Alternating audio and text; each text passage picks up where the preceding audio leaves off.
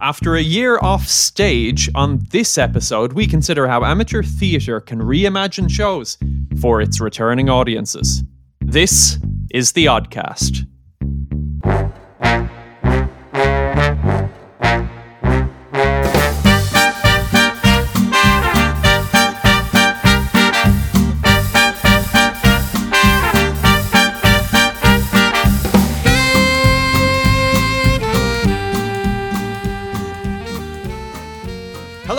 Hello, and welcome to the Oddcast, Ireland's musical theatre podcast. My name is Cian O'Dowd, and you are listening to the show that brings you the latest news and opinion, not just from the professional scene on Broadway and the West End, but right here at home on the Irish musical theatre circuit. I am, of course, joined once again by my, let's call them, intense co-hosts, Daniel Ryan and Adam Trundle. We're back to I. I got a sense of nostalgia for those I adjectives. I felt that it was too long away. One episode was too much. I had to come home. It was 2 weeks of regret of waking up at 4 a.m. Cold sweat. What have I done? No. Such a grievous error. I'll never live this down. So intense. It was. But I think that's the person I want to be now post-COVID, somebody who admits their mistakes. Yep. It's the kind of persona that I now want to adopt. It's about new beginnings, new appearances, new changes. Dan, you have a new appearance. I do. I've got a tasty little short back and sides. I'm rocking right now. Yeah. It's a shame that this is not a visual medium. Can I just say it's gorgeous? Post a picture. Maybe I will. You didn't post Actually. You didn't post a picture of your double crown after the last post one, a picture of my double crown. Although you get a full glimpse of the double crown now. There's no hair blocking it off, so full display for everyone to see. Really, I think what people are going to imagine when we say double crown is tufts of hair emerging from the very front of your head and separately tufts from the back. Unfortunately, it's not tufts to the front, but many tufts to the back. Many tufts to the back. But so what was the experience like? Because I haven't managed to get my hair cut yet. Was it therapeutic? It was lovely. It was really nice. Oh, it's just great to get a haircut again. I will miss being able to wave my hair around. Like I would move it and it would nearly have a life of its own. Headbanging just isn't the same to those Slayer tunes. It's just not the same. It really isn't. But no, it was lovely. I mean, I'd quite a lot of hair. I got a lot of hair going on. I have a lot of hair. And it was funny. The barber, like, I don't think even, and I was kind of surprised because surely even early on in the week, and we've obviously, like, barbers and hairdressers, etc., have only just reopened. But I would say he would have. I was assuming he would have seen a few dreadful looking barnets already by that stage, I'd assume. But I was going to get the impression that he hadn't, which kind of made me worried. And so he thought yours was concerningly bad. Yeah, remarkably bad, insofar as he felt compelled to say. Yeah, something. he did. He described it as thick, like, and not the two C's kind of thick, the good kind of thick. Like, I think, like, just thick as in, oh my god, like, how have you and yeah, like, so much so that he'd be running the blades through the back of my hair. You could just hear it, and it's all chugging along fine. And then it would just, like, catch a tuft, probably. And it was just there, like, and it did that more than a few occasions. So yeah, it was definitely time. Definitely time for a haircut, but it was great. It was absolutely fantastic. It's quite literally a weight off my mind. I actually think I'm going to have to visit the farmers at the Curragh to get a sheep shears initially for the first cut.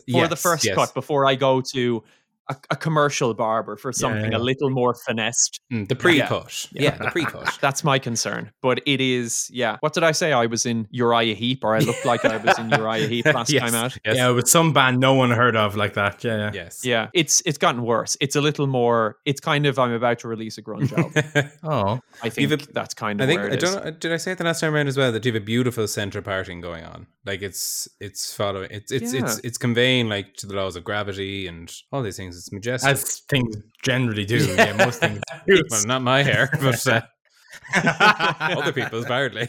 No, it is honestly the best thing about me at the moment, and so I'm therefore concerned about actually getting it cut. It's going to be quite maybe Samson-esque when I do, I'm afraid. Yeah. But I am looking forward to it. It's just, I think it's without getting too symbolic about the whole thing, it is like losing the tension or the shit of COVID and lockdown and all of that. And you're like, new post-COVID year, new me. Exactly. Yeah. So that's my take on it. It is not just our, let's call it, follicle appearances that are changing. It is professional musical theatre as well, Dan, because I understand that the theatre world, the world of stage, is awakening once more. It's a landmark moment for the podcast. We can finally talk about shows that are opening.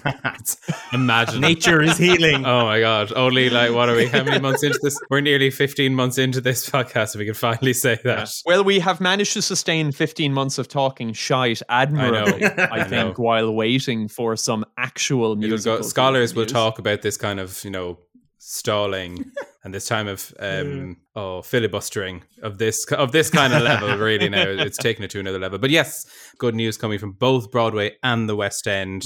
We're getting every day I'm seeing it pop up on my social media about a new show that's announced when it's coming back. So it's great to see. So I suppose from further afield, but like Broadway as a start, they're slowly getting back to reopening, I think, within the month. And I know the mayor for New York has said by middle of September, that all theaters will be open, to be able to reopen without restrictions at all, which is just, it's amazing to hear things like that after so long. Bill de Blasio's feeling optimistic, and I am too. I'm all for it. So there's a whole host of shows, and so we have Ain't Too Proud, which did very well at the Tonys the last time they were held, which was probably about 4 years ago at this stage. That's going back as for a mid-October return.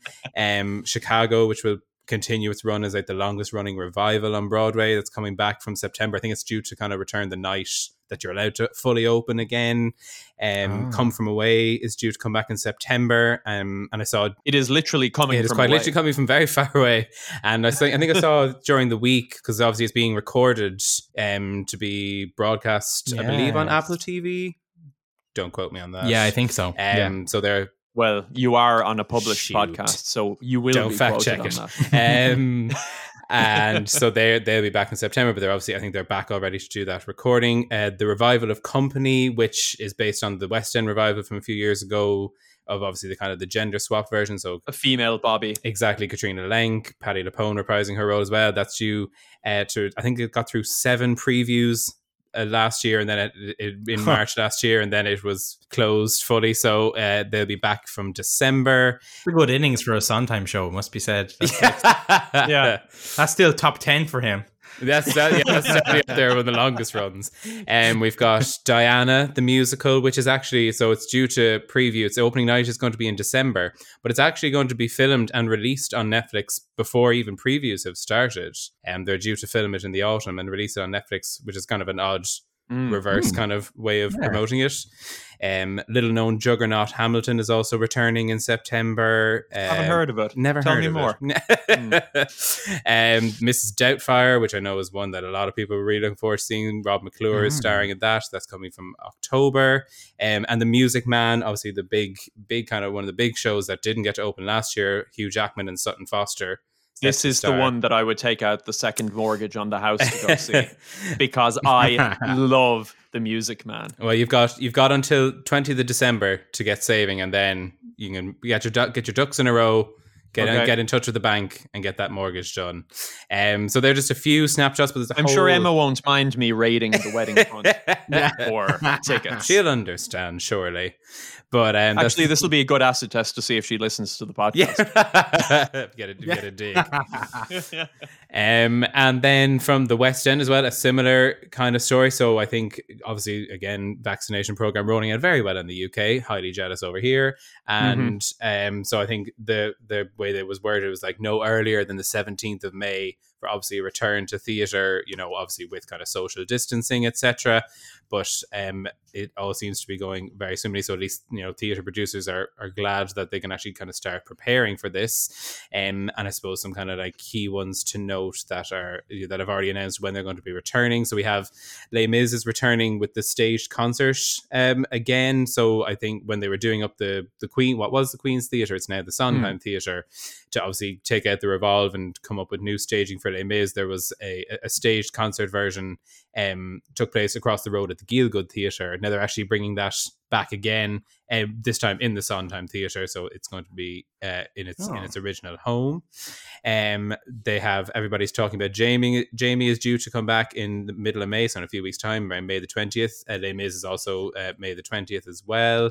We've got Heathers is due to have another run at this time at the Theatre Royal in Haymarket. Right. Fantastic before it goes on. I think it's actually concurrent with the UK and Ireland tour that's due to kick off later on this year. Because that's going to the Board Gosh in October, I believe. It is indeed. Yes. I think you're right. Have you still got your tickets, lads? Yes. I have them. I'm really optimistic that I'll actually be able to use these ones. Third time's a charm. Yeah. But that's due to in the middle of June. We have the new Cinderella musical, which is from Andrew Lloyd Webber and Emerald Fennell, now Academy Award winner Emerald Fennell, and starring Carrie Hope Fletcher, also due to open in June. We've got Joseph and the Amazing Technicolor Dreamcoat is due to come back again, this time in the summer. The one that we've talked about before, Phantom of the Opera, what's it going to look like this time around, is due to open in the middle of July. So it'll be interesting to see what actually happens. Frozen is going to make its long-awaited West End debut, so it's going to open in August, and we've got Back to the Future, the musical, is also going to open in August as well at the Adelphi Theatre. So there's a few kind of snippets as well from the West End. Another film tie-in. Another film, my God. Who would have thunk? Between looking to Broadway and looking to the movies, that's how the West End's stacking its shows lately. Yeah. Out of all of them, I think the one that really piques my interest, and the reason it piques my interest is possibly a kind of nostalgic reason, is the idea of a new Andrew Lloyd Webber musical, because obviously he is such a prolific and high-performing composer. This idea of Cinderella, now I know there is a previous Rodgers and Hammerstein Cinderella that people might be familiar with, but this one is a modern take on the Cinderella story, if I'm right. Yes, no, I think you are, as he put it himself. I think it was a story, it was a subject matter that he'd wanted to do for a long time, but it's only when he saw what Emerald Fennell had kind of put forward and was kind of bringing to the table, that's when he got really excited about it, because I think it's something he's looked at for a long time, but he was just never convinced, in terms of like the story that was being brought forward. So it's going to be interesting, and I agree. It's really cool to see a new Lloyd Webber musical, and for someone who has been very vocal all throughout, like, the pandemic and the lockdown, he was very involved. Like, he was putting himself forward as like testing the vaccine, he was trying to run pilot schemes to get people back into theaters and such. So I hope I can't wait to see now what else he's been working on. He's been a busy man. There are 3 songs from it that are published so far. You can find them on Spotify if you just look for Andrew Lloyd Webber's Cinderella. They've been mixed, I would say. So I'm interested to see what the full musical is like. But, I'm excited because, as you say, it's Andrew Lloyd Webber. It's the guy who wrote Joseph and Evita and Jesus Christ Superstar. So you expect it to be a certain standard. I'm really hoping it's good. Yeah. Really, really hoping it's good. So we'll just have to wait and see. I guess, thankfully, we won't have to wait too long. Hallelujah. Yes. So, Adam, now that things are warming up nicely over on Broadway and the West End, do we have any similar activity stirring in the Irish musical theatre scene? Not yet as such in terms of news of openings. I think the Irish theatre scene, professional and amateur, is a little bit behind our neighbours across the pond and further afield. There was a concert by Ames Choral Festival. That's right. So the Ames Choral Society put on a night in at the musicals, which was a free concert, which I'm sure if you check it out, there could be a continuing stream link. I'm actually not sure, and at this point, it feels like I've already started talking. So why would I do my research? As we said, I wouldn't. It's 15 months of filibuster. I'm barely hanging on to this microphone. What it does is research creates an expectation that you're going to do more research. Yeah. And I think that's a unhealthy one. dangerous thing to set up. Yeah, I don't want to set a dangerous precedent, but Yeah. Suffice to say, congratulations to Kevin Kennedy, who was the director / MD of that concert, and to everyone else involved, because Yes, shout out to Kevin. Because it is nice to just have things on, while we're waiting for kind of more solid news about when we can expect professional and amateur theatre in this country to kind of kick back off properly. But as we said, here's hoping that the Bord Gáis, for the things it has rescheduled to later in this year, here's hoping that by the time we get there, kind of after the summer, September, October time, we might be in a position where the vaccine rollout has been sufficient and the numbers are so low that we can kind of return to some semblance of normal and maybe start seeing some AIM circuit shows or see some streamed AIM circuit musicals. Well, I think it is entirely likely we're going to see a season proper when you look at the advice that's coming out and the projections that are coming out, that we might have some semblance of normality. I think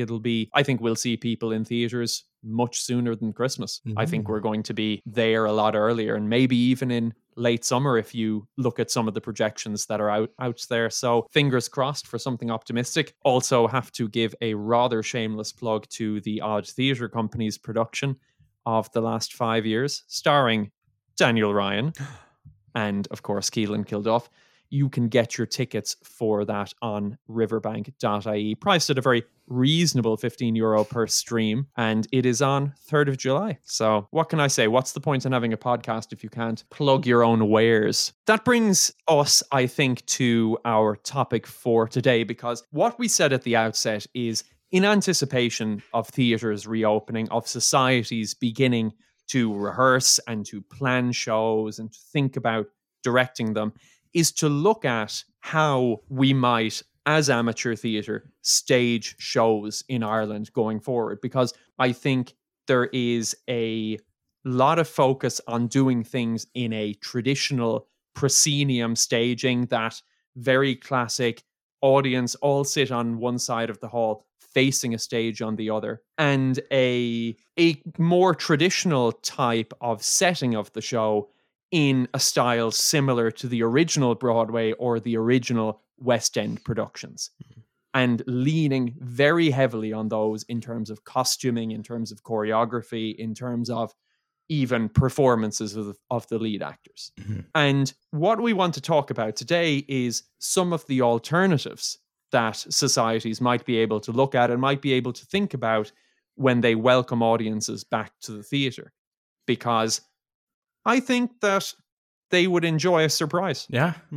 It feels right, almost like, I think a lot of societies are going to treat, this extended time away as nearly like kind of like, pressing the reset button almost. And certainly, like, and that can cover like all areas, including like, I suppose, for directors and production teams in general, like, not just like an actual director, but also like, be it your lighting or your sound, or any asset of that, how can you do things a bit differently? Is there something that you've always wanted to try? Is there something that you'd love to try? Is there some new and exciting way of doing it? Because I totally agree. Like, a lot of what you see is, the kind of the classic proscenium staging, and very, very much, following almost, to the letter what's put down in the script. And it's really about kind of encouraging this kind of idea, to kind of think, what if, what is there anything, looking at everything, like, is there some way I could do this differently? Well, Dan, you have a little bit of personal experience in this, because very recently you did a Best Overall Show winning production of Joseph and His Amazing Technicolor Dreamcoat with Athlone Musical Society, that turned the setting of the musical a little bit on its head, moved it away from that biblical timeline and set it squarely in the modern day. Now, obviously, most of the shows that we've all done are very much, as I say, leaning on the original setting in the Broadway or West End production. What was it like to do that? What were the benefits of it that you would see for a society? Well, first of all, it was fantastic. I still remember sitting down with Alfie Kilduff, who's the director. And I remember him kind of running me through his kind of like his idea and his vision for the show.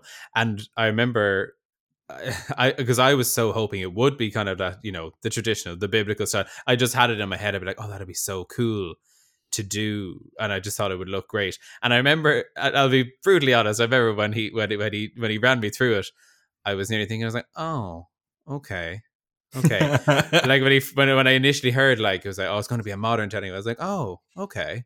But when as he ran me through, like literally scene by scene, like so obviously at the very beginning, the kind of the overture and into Any Dream Will Do, it was kind of, how was it? Obviously, it was like a modern kind of like a city kind of landscape almost, and you saw like all the kind of the adults of the chorus, were kind of going around you, and like and like the kind of key message from it was kind of essentially kind of tying back into, at the time, like so Greta Thunberg and the whole kind of climate change movement, because obviously we had like a kids chorus and kind of building on, the kind of key role that young people had played in that kind of, I suppose that whole in that climate action movement. Yes. Yeah. And because the message of Joseph is in some way about one person having the capacity through their goodness to change the world. Exactly. And that's what Joseph, as a biblical figure from antiquity, does.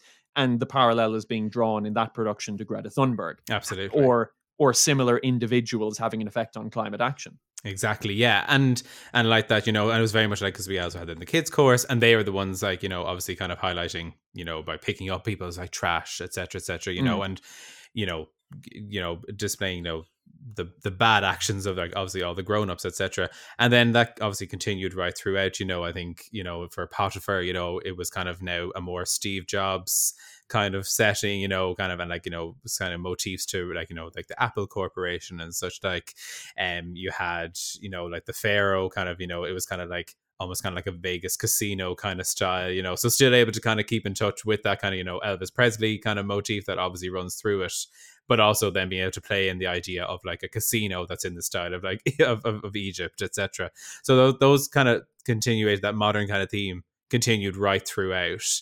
And I suppose for me, and I think for like everybody in the company, really, it was just amazing to see how just something like that could even work.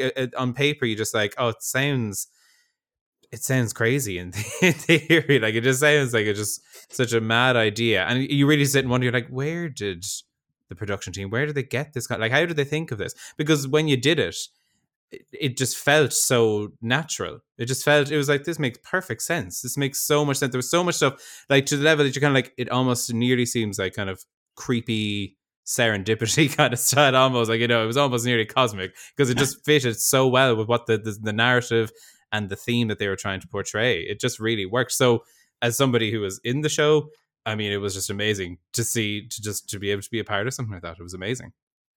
And how do you think that, because you said there that it felt like you were part of something that was a little bit innovative, that maybe moved how people might see or think about the musical along. I mean, how do you think it resonated with the cast, and how, let's say as an ensemble, do you think it's something that they really bought into? I mean, like, honestly, I think we probably, at some level, we all felt like absolute geniuses. We were like, we are I'm fully taking credit for this. Yeah. Like, literally, like, I think we all just feel like we are, because, it really was like a group effort. And we just we all felt, God, we are at the cutting edge. Like, like, this is monumental what we're doing here. Because I can't, like, even if you look, like we mentioned it there, like, the revival of it on the West End, like, that's still a biblical setting. There might be some slight kind of modern updates, but not massively. Like, the overall theme is still like the original. And yeah, we threw ourselves into it, and we just totally embraced it. But it was one of these crazy things that we threw ourselves into it, and we totally trusted it, and the result was that it felt like it's how it should have always been done, really. So it truly is a success story in terms of taking a classic show and taking something that's been done a certain way for a very long time and asking that question, how can we do this differently? Because I guess the main benefit is, like, if like there's only a limited number of shows that kind of get done very regularly on the AIM circuit, and if you're someone who is going to a couple of local shows every year, you're going to have seen all of them, and by the time you've hit a couple of years on the scene, you could nearly go and see two productions of the same show in two different musical societies in 2 different years, and see the exact same staging, very similar choreography, the same costumes, with a very heavy lean on if there's a film version of the musical, or if there's some other recorded version of a professional production. It's not to be negative to say that there's anything wrong with that, because in a lot of times that's what you want to see. Like, you're expecting to see a really strong version of the classic production of a show. But I guess it's like, the reason we're talking about it is we've been accused of being negative in terms of the Room 101 and throwing a show. Well, I certainly have, in terms of throwing all the cowboy musicals out. So I guess it's like, well, can we salvage those old reliables by, if 1 in every 5 productions of it every year were, had something imaginative, whether it's a change of setting or, a change of staging even, because Cian, you were telling me prior to us starting recording that, there are other options than proscenium. Yeah, like that traditional staging where all the audience sits in a row of chairs looking at a stage on the other side of the hall, and they all face the same way. There are a number of other ways you can do it, and I have to confess, I have been part of play productions that have used other types of staging, but I have never seen a musical society do one. And there are 3 kind of main alternatives to that proscenium staging. There is this thing called thrust staging, where in essence you have audience on 3 sides of you, and you have the stage in the middle of the floor, but seat people to your sides and in front of you. You have what's called commonly in the round, or sometimes arena staging, where you have the stage in the very middle and you're surrounded on 4 sides by the audience. And then last, you have something called traverse. And traverse is kind of like the audience is split in 2 and the stage is right down the middle, all the way down the middle. I describe it as like a catwalk stage that extends right down to the far wall. And these things get used with a relative degree of frequency in the professional world, even in musical theatre. Yeah. So when they did the 1989 revival of Sweeney Todd on Broadway, it was in thrust staging. When Cats was originally brought out on the West End, it was in thrust staging. The 2000 revival of the Rocky Horror Show on Broadway was thrust staging. That recent and rather controversial Oklahoma Broadway revival in 2019 was also thrust staging. And, in the round, the original The Man of La Mancha on Broadway was in the round. The Hadestown, when it started off Broadway, was in the round. It did change to a more traditional proscenium when it went to Broadway, but at the New York Theatre Workshop, it was in the round. People who've seen the recent Rent Live on Fox, they'll have seen that in the round. There are lots and lots of examples of it throughout the professional world. And when you move into the off-Broadway scene, it becomes very, very common. I mean, even the very recent last 5 years with Molly Lynch at the Southwark Playhouse, okay, there wasn't an audience, but the staging was in the round, and they do a lot of in thrust staging, and they do a lot of musicals there in exactly that kind of thrust staging. And I love these alternative staging because you have the audience enraptured almost the moment they walk in the door, because it is so unexpected, particularly in an amateur setting, for somebody to attend a theatre, go to a musical, and to be presented with, oh my God, I'm not sitting where I thought I'd be sitting, and the stage isn't where I thought it was going to be. And I think straight away an audience thinks to themselves, okay, so how's this going to work? What do I expect here? All the parameters change. The rules that you think of when you go to the theatre have really been blurred and bent out of shape. And the other thing that particularly, I think, thrust and in the round staging, I think what they do is they bring you a lot closer to the action. So if you look at any of those revivals or those original productions that I've talked about in the round, if you drag up pictures of them, you look at how close the audience is to the actors, how close they are to the action. It becomes a much more involved experience for the audience. The play isn't something that's happening, all the way over there on a stage that is completely separate to you. It's happening almost where you're sitting. And for anything that I've gone to in those kinds of staging, it has been fantastic. It's kind of at times like being at a tennis match. The action changes from one part of the stage and you're looking over here and you're looking over there. It's fantastic. And I think what for some societies, if you're in a theater, and I'm thinking, for example, in New Ross, where we did Ghost last year, you're in St. Michael's Theatre. It is a theatre with built seating and a built stage, and unless you move to another space, you don't really have an opportunity to change up your staging. But if you are, like I think probably the majority of musical societies in the country, if in a, let's say, hall of some school description, hall or a GAA school hall, a gym, a GAA, a community centre, then you have a lot more flexibility. And I think people should really take a look at that. I think there are lots of challenges with it. And people say, well, is everybody going to be able to see? That was that's kind the of first thing I was parodied going to think is like, if that notion was parodied in The Producers. Max Bialystock says, you're looking at the man who invented theater in the square. Nobody had a good seat. So there are definitely challenges in making it work, particularly for the actors on stage.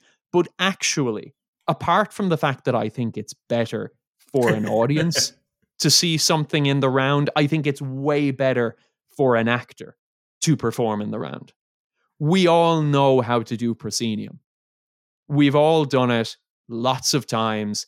But when you walk out there and the audience is on four sides of you, it is a completely different experience as a performer. I'd say the energy in the room is completely different. You're suddenly... It's honestly, you are performing in the middle of the audience. And it's difficult to describe, I think, what that's like if you haven't, done it. But I think what I could describe is, imagine some of the more electric performances you've had on stage where you really feel the atmosphere of the audience coming up at you from the seats. You get that much more frequently because you're sitting in the middle of it. You're hearing reactions 360 around you. And I would love to go see a society perform Sweeney Todd and see it in the round. Oh, yeah. I would love to see that. I would love to go see Grease and see the car drive right up into the middle of the audience.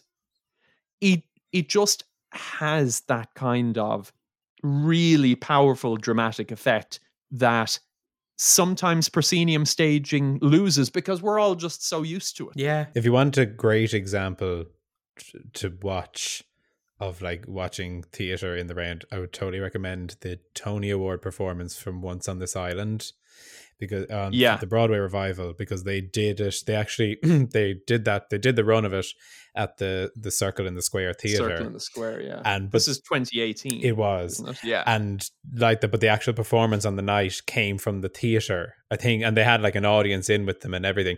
And like you said, like you can see, like literally, like the characters are coming down through the audience, like to the main kind of stage in the center, but like you can see the audience, like they're turning this way and that, watching these people coming in. I can just see that you feel like you're a part of it. And as an audience member, like you would, like I totally agree with you, you'd love to go see something like that, because you just feel part of that energy, and then as a performer, it allows you to even more bring an audience in and be like, this is what it's like up here. Join us, like you be part of this, because audiences are a huge part of the whole theater experience. And this type of staging just brings them into it even more. Like it'd be unbelievable to be either on stage or to watch it, I think, anyway. Because people say to me, okay, that's fine for a smaller production, something that's really off Broadway, a kind of a Rent or an I Love You Because or whatever else, right? But take out, as you say, Once on This Island, or take out the 2019 Oklahoma. Those are not small shows. They're not small cast. They're not small in their ambition.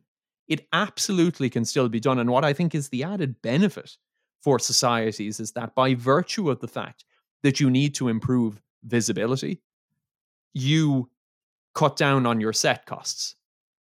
You don't have as elaborate a set. You are much more minimalist, but you're also much more interesting. Yeah. But it's less noticeable. You know, because if you're an audience member, you're not going to, if the action is right there in front of you, you're not going to notice. You're not going to see any of these things and the lack thereof, like, you know, because you're just going to be totally caught up in what's happening right in front of you. Yeah, I was going to say, like, how does it work in terms of scene changes, or like if you're, you know, is it sort of leaning towards, like, I won't say black box, because obviously you can still have costumes and you can still have pieces of set, and like there's still a lighting that is like setting mood or whatever, you know. But like I presume in the round, especially because with Everybody Thrust, where you still have a back wall, but something like in the round, I imagine you don't necessarily have, you know, large pieces of set, because they would get in the way depending on where you're sitting and where the action's taking place. Like, you can't have walls, I imagine, because then half of your audience is, you know, blind to what's on the other side of the wall. Yeah, that's true. But I think that is a very freeing and interesting experience, both if you're on stage and if you're a director thinking about it. Because all of a sudden, you're just tearing up the rule book of things you've seen before. You're saying, all right, I really have to stage this in a different way. What happens with a lot of props and elements of set? So as you say, you're right. You're not going to bring on a wall because it's going to block somebody's line of sight on the other side trying to look at the action. But what you do is you still bring on all of the elements of the room, your tables, your chairs. And what often happens is the actors end up dancing or moving those pieces off themselves. So they become part of the technical execution of the show as much as anything else. I always love that. Even like the recent pro shot of Hamilton, where you just get to see that, you know, if there is crew, you're not noticing them because they are in costume. But for the most part, it is the ensemble who's doing all of the moving of tables and chairs and things. It's so cool. That's a great example of it. And the recent pro shot of An American in Paris is very, very similar. If you want a masterclass in how you get your ensemble to move set pieces or props on and off stage, look at that similarly. But you're right in pointing that out, that the thing that really annoys me is when I see, and sometimes it's unavoidable, of course, but crew members coming on stage, moving stuff around, and it breaks the immersion an awful lot in a way that it never does when I see the actors or I see somebody in costume doing it. Yeah, because even if you have, you know, like with all the skill in the world, if you're bringing a crew on, you know, for a blackout, it's going to take you time where the audience is sitting there listening to a playoff, you know, or a vamp of some kind, but like, you know, there is still a gap in the action, which I guess you don't have if you incorporate it a bit better with, or if you incorporate it by using the ensemble or the actors. Yes. No, it does. But I just think it's a style that can work for a whole host of shows. And, you know, it can be paired with that setting change if you want. I mean, the likes of a West Side Story, let's say, if you have that choreography so close to you, it becomes much less about this balletic performance that you admire for its beauty. It becomes much more this kind of visceral fight at the start that you feel like you're in the middle of, that you're in this scrum. And it's one of those shows, going back to Joseph, that it's this tale as old as time. It's based on Romeo and Juliet. It can be reimagined in different ways to account for different warring factions or different love stories across enemy lines. I'm genuinely getting excited just thinking about it. Yeah. The same way you look at the arena tour of Jesus Christ Superstar with Tim Minchin and the way that modernized the setting of Jesus Christ Superstar. I mean, was it completely reinventive? No, but it took an existing property and it did something different with it. And that's what I think we are often too afraid of as an amateur theatre community, is of taking those things and just transforming them to say something different. Because what it does for me is, when I was looking, let's say, at that Joseph, Dan, I'm immediately now focused on the message of the show, not so much the story of the show anymore. Because if I know Joseph really well, it doesn't ever challenge me watching it. Yes. I just go, I know it. I'll just sit back and I'm going to enjoy the songs and I'm going to enjoy a story that I'm really familiar with and not have to think about it in any real depth. Whereas when I'm confronted with it in a different setting, I'm pushing the story a little bit to one side and I'm thinking, right, well, what's this show actually about? Like, break it down. What's the message of the show? What's it actually about? And it helps you, I think, to enjoy it on a different level.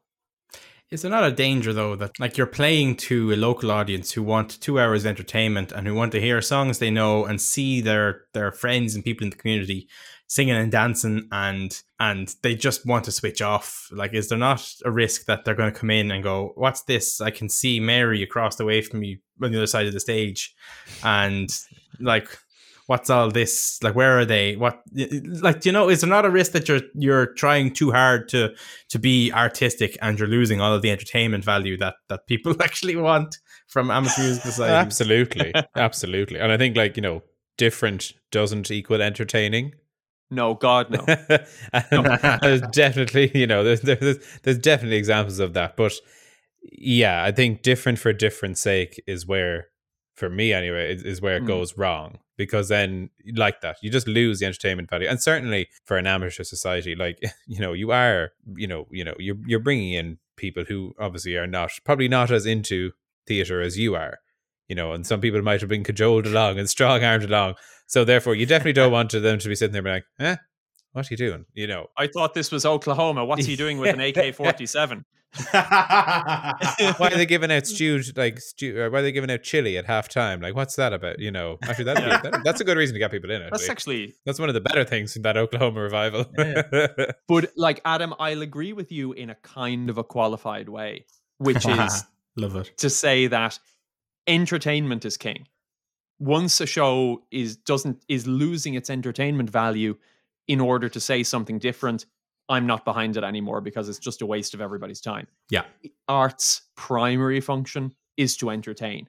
And I am accosted constantly on, you know, YouTube and social media by various pieces of art that are just all about the message. And it's lost sight of, well, actually, we need to think, is this funny? Is this gripping? Is this whatever else? And the vast majority of new art isn't good because it's in the first place not entertaining. Yeah. It's only when you get that sweet spot of something that is brilliantly entertaining, but also it actually says something meaningful. That's when, you know, and Hamilton is your case in point. So if Hamilton wasn't a spectacularly written show, would it be the kind of force that it is today? No. And would its message have reached as many people? No. So it has to be. And I agree that you can change something for change's sake and you can tinker with it so much that it becomes annoying, but or something nobody even asked for. Yeah, if you just keep drawing Like, I think- attention to the fact that, ooh, look, it's different. but I would rather we tried, because nobody needs to, in a sense, see Calamity Jane in its original Broadway style again. We might want to, because we really enjoy that. But we don't need to, in a sense that we're definitely not pushing the envelope or saying anything new by doing it. And sometimes that's okay. Theatre doesn't all the time have to be changing and doing something new. Familiarity is fun and it's good. And I'm acutely aware that there are lots of people out there who perform with musical societies all the time who, when they're presented with their brand new version of Jesus Christ Superstar that is all about immigration or civil war, that they'll go, this is the first time I'm doing Jesus Christ Superstar. I'd just like to do it the normal way first. I mean, I can worry about doing a more interesting version of it at some point in the future, but for right now, for my first time, I'd love to do it the original way. And I'm sure to an extent, Dan, a part of you would love to do the original biblical Joseph and His Amazing Technicolor Dreamcoat too, as much as you enjoyed doing the reinvigorated one. Oh, absolutely. And I think having done a reimagined modern telling of it, if I was to do it again, I'd like that. I definitely would. I would like to be doing one that's like, the traditional biblical one, because I've, like that. You've done it almost the reverse nearly of kind of, like you've done it the modern way, but I actually would actually like, what's the traditional version like, so definitely. Yeah. The other one that I think of as well is the idea of, because we actually brought it up when we talked about that production of Company moving to Broadway, is the idea of gender swapping certain roles. Yes. Because of course we had a big moment in that vein at the most recent Ames Awards when Katie Taylor won for her portrayal of Judas in Godspell, which is obviously a traditionally male role. Yep. And that's true. I mean, I think as well of our very own first show, the 25th annual Putnam County Spelling Bee, which we had Lynn Carter play the traditionally male role of Mitch Mahoney. And Mitch Mahoney is supposed to be a very tall, very imposing, very gruff guy, because he's there doing community service, participating in a local spelling bee, and he's acting as the comfort counselor. And he's supposed to commiserate the kids when they get knocked out of the bee. And when we did auditions for that show, when Lynn portrayed that part, you just went, we can't give this to anybody else. Because she did this, I think, brilliant kind of sassy New Jersey, kind of from the shore type character. And it was just brilliant. You couldn't go, oh, well, we're going to try and cast it the original way now. It was just sensational. And to see somebody play it in that way, because, Lynn is pretty diminutive. Like, she's not the big burly bouncer type figure. So she's the exact opposite of that part in the way it's traditionally played. But you go reimagining it in that way, it was just a sensational performance, I think, because it defied expectations like it did.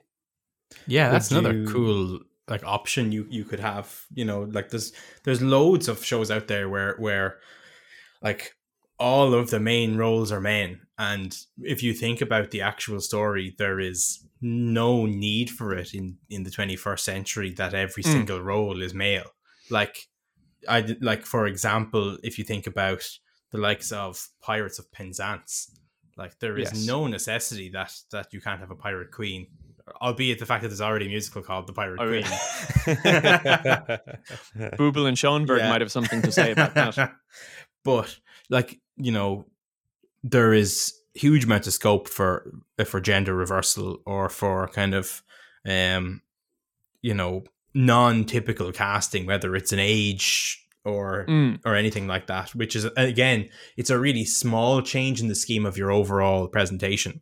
But I think it adds a huge freshness for your cast in terms of, like, I've never seen it done like this before, even though I've seen 10 different versions of this show in the last 10 years. And, you know, I've never seen this one. And then, because we were talking recently about the idea of, let's say you took Grease and you got all older actors to play the parts in Grease, and it was as though they were at their, 30-year high school reunion, thinking back to their senior year. Yeah, exactly. And you play it like that. And it's that idea of seeing people who traditionally you expect to have a certain level of maturity act in a very teenage way, it is quite funny in its own right. Yeah, exactly. That it's another one of those things where and like, I think obviously we should be careful in saying, oh, you should completely change these musicals. Like, obviously, when you sign on to do an amateur production of something, you sign a rights agreement when you're licensing it. Yeah, you cannot change the script. Yeah, you exactly. cannot change the music. Each musical has its own quirks in terms of there might be a famous song that's included in a film version that's not in a stage version that you're not supposed to do, or there might be a different arrangement that or a certain costuming that you're kind of requested not to do. But kind of outside of what's specifically forbidden in the rights agreement, I think there's loads of room for creativity and a breath of fresh air in addition to the traditional versions, not instead of. Like, I think it would be just as boring if every version of Oklahoma you went to see was the revival version or was set modern, or if every show you went to see was entirely gender reversed in the entire Ames calendar. So I don't think there's any real utility to everybody changing everything, because I think part of the excitement of what we're talking about is the fact that it's novel. Of course. And sorry. I was just saying, like, would on that kind of, gender reverse kind of idea, is there any role that you'd ever think, God, wouldn't it be gas if I turned up and auditioned? Like, is there a female part out there that you're like, wouldn't it be gas if I went in? Or equally keen, as a director, if you were having, open auditions, and if somebody came in and wanted to read for, let's say a man came in and he wants to read for one of the female parts, within, obviously, kind of, I suppose, I'm thinking within reason, but I'm not even sure what within reason really means. So, or vice versa, if a woman came in, she wants to read for a man's part, I mean, we had this recently, actually, in the Little Shop of Horrors, because though we didn't do too much to change Little Shop of Horrors, we moved it from the 1960s to the 1980s, because I think that brought forward a bit of more the theme of greed and the theme of money, because obviously the 1980s is quite associated with that era of Gordon Gekko and greed is good and avarice, all that kind of thing. But definitely when it came to Audrey too, I had said at the time, well, I'm not changing too much of the traditional stuff in terms of, I'm not going to reverse the roles of Seymour or Audrey or whatever. But definitely if there was an Audrey 2 that turned up who with a female voice who would just knock that out of the park, I think that would have been great. And I would have loved to see something like that in a production. As it turns out, we had your Pops Adam, Mark, who just came in and absolutely was just sensational. Too good, unfortunately. Just too good. Just the best Audrey 2 you could possibly imagine. But I think there are certain parts. Audrey 2 is maybe a very obvious example, because you don't see Audrey 2, but there are lots of other ones that I'd like to see swapped. I now that you've mentioned, because I was racking my brains, I was like, what one would I do? But actually, now that you brought up Little Shop, I'd love to see like a barbershop quartet Ronettes or something like that. Yeah, something that style. Like, that would be so funny. See, like three lads. That would be so good. Or even like going back to JC, I would love to see the apostles and Jesus be women. And I think that would completely change the tenor of the show entirely. I think it would be really, really, and a really, really interesting watch. Thinking like Ariana Grande's performance of God as a Woman from the VMAs kind of job, like. Pretty much. Nice. That's kind of where I was going mentally. Nice. He's thinking exactly that, and also changing the score to Ariana Grande's God as a Woman. Yeah. A few whistle notes. Beautiful. Yeah. But I think particularly because you're looking at a situation where things have moved on a little bit, obviously, in not only in terms of maybe the balance of roles in more modern musicals, but also the kinds of shows that societies are choosing, because they are tending to choose a good few more modern shows, and the balance is a little better. But when you go back to those classical shows, the balance is often quite poor, and most of your supporting characters are male. I think there is probably, and it's the problem that a lot of musical societies have, is that they have a lot of male parts to fill and not too many men to fill them with. So on a quite practical level, Yeah. I think societies would be well to look at, is there a possibility of reimagining a classic show in a way that actually uses the vast array of female talent that we have? I'd love to see Singing in the Rain with Darren Lockwood and Lena Lamont reversed. I would love to see. That would be great. Nice. I think it would be great to see kind of the self-absorbed kind of male star, as opposed to kind of, Yeah. I just think it would because it would preserve the story almost exactly.